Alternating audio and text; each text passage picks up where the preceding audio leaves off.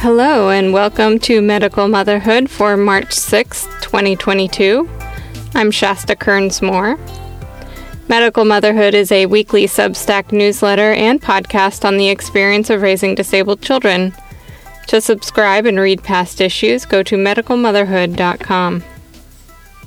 As the nation seems poised yet again on the edge of easing most COVID-19 restrictions, I'd like to pause and ask everyone not to forget what they've learned over the last 2 years. The pandemic experience shared many features with how families with disabled loved ones lived already, and it sucked. The disabled community has also noted that, at a time when their health is in jeopardy and their value is in question, abled people are struggling with a new normal that is their old normal.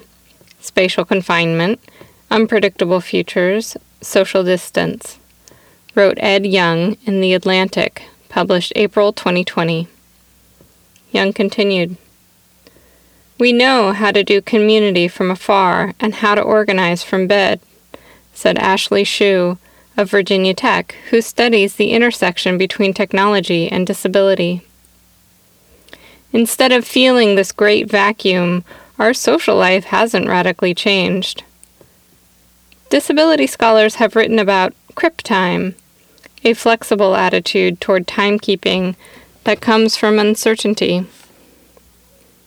"Everything I enter in my calendar has an asterisk in my mind," Shue said. "Maybe it'll happen, maybe it won't, depending on my next cancer scan or what's happening in my body. I already live in this world where I'm measuring in shorter increments, when my future has always been planned differently." When nearly everyone is confronted with a health catastrophe, albeit temporarily, the problems are obvious.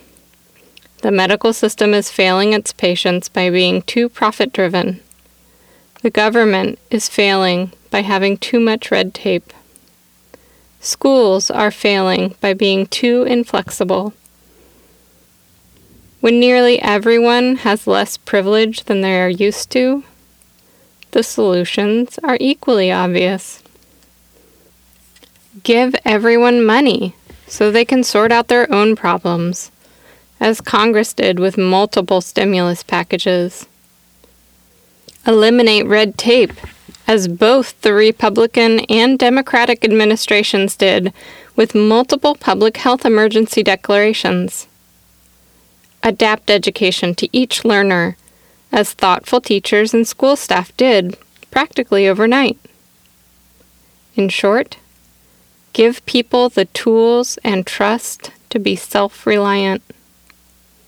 A friend, a woman of color and a small business owner, took to Facebook early in the pandemic to complain about her third useless call that day to a government office for help, and the meeting she had attended with no relief in sight.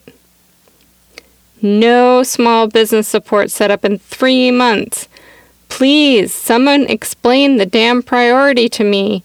Is this another damn day in paradise? This is people's money, so use it for what they need, not what you think about their needs. Is this much anger even healthy?" she wrote. I hear a lot of echoes of her complaints and the struggles my fellow medical mamas experience regularly.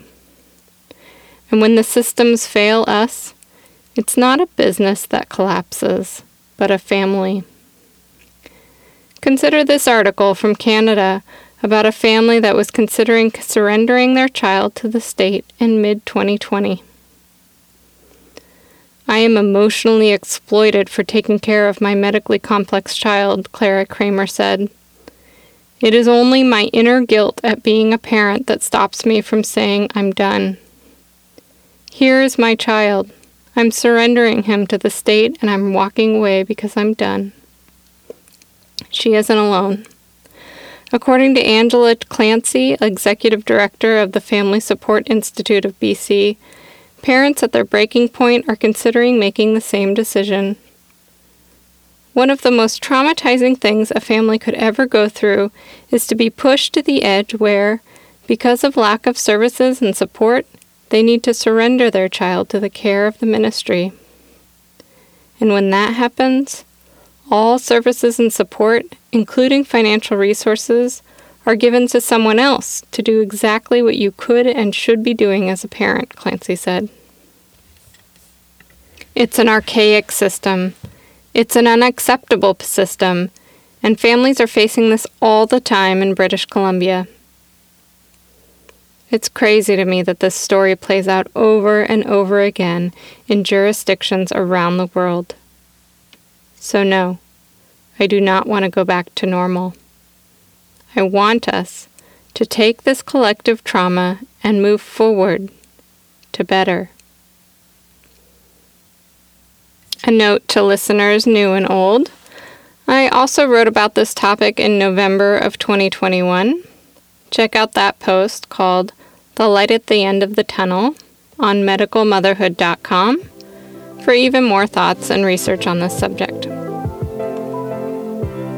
Medical Motherhood's News Roundup, snippets of news and opinion on disabled children from news outlets around the world. From Disability Scoop, CDC adds IDD to the list of conditions at increased risk from COVID-19.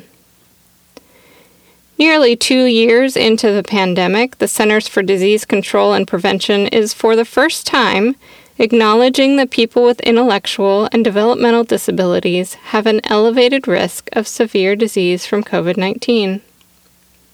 The agency quietly updated its list of medical conditions known to be associated with a heightened chance of severe illness from the virus in mid-February. The list includes people with intellectual and developmental disabilities, birth defects, cerebral palsy, Down syndrome, attention deficit hyperactivity disorder, learning disabilities, spinal cord injuries, and people with any type of disability that makes it more difficult to do certain activities or interact with the world around them, including people who need help with self-care or daily activities. Individuals with conditions on the CDC list are more likely to get very sick with COVID-19, according to the guidance. That could mean being hospitalized, needing intensive care, requiring a ventilator, or death. From AP News, disabled orphans fleeing Kyiv, received by Poles, Hungarians. Zahony, Hungary, AP. Some of Ukraine's most vulnerable citizens have reached safety in Poland through an effort of solidarity and compassion that transcended borders and raised a powerful counterpoint to war. On Wednesday, a train pulled into the station in Zahony, Hungary, carrying about 200 people with severe physical and mental disabilities, residents of 2 orphanages for the disabled in Ukraine's capital of Kyiv, that were evacuated as Russian forces battered the city.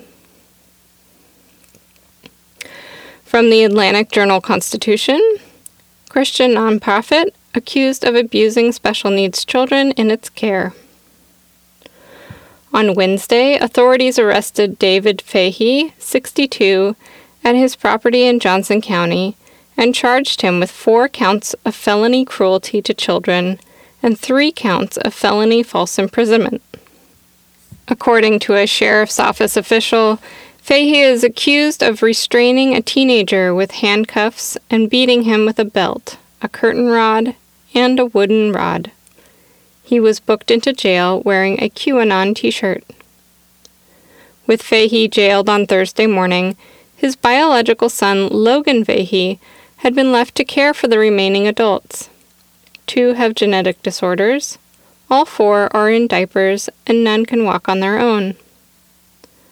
I don't condone anything illegal, but I don't believe my dad did anything illegal, said Logan Fahey, who is a captain with the Wrightsville Police Department.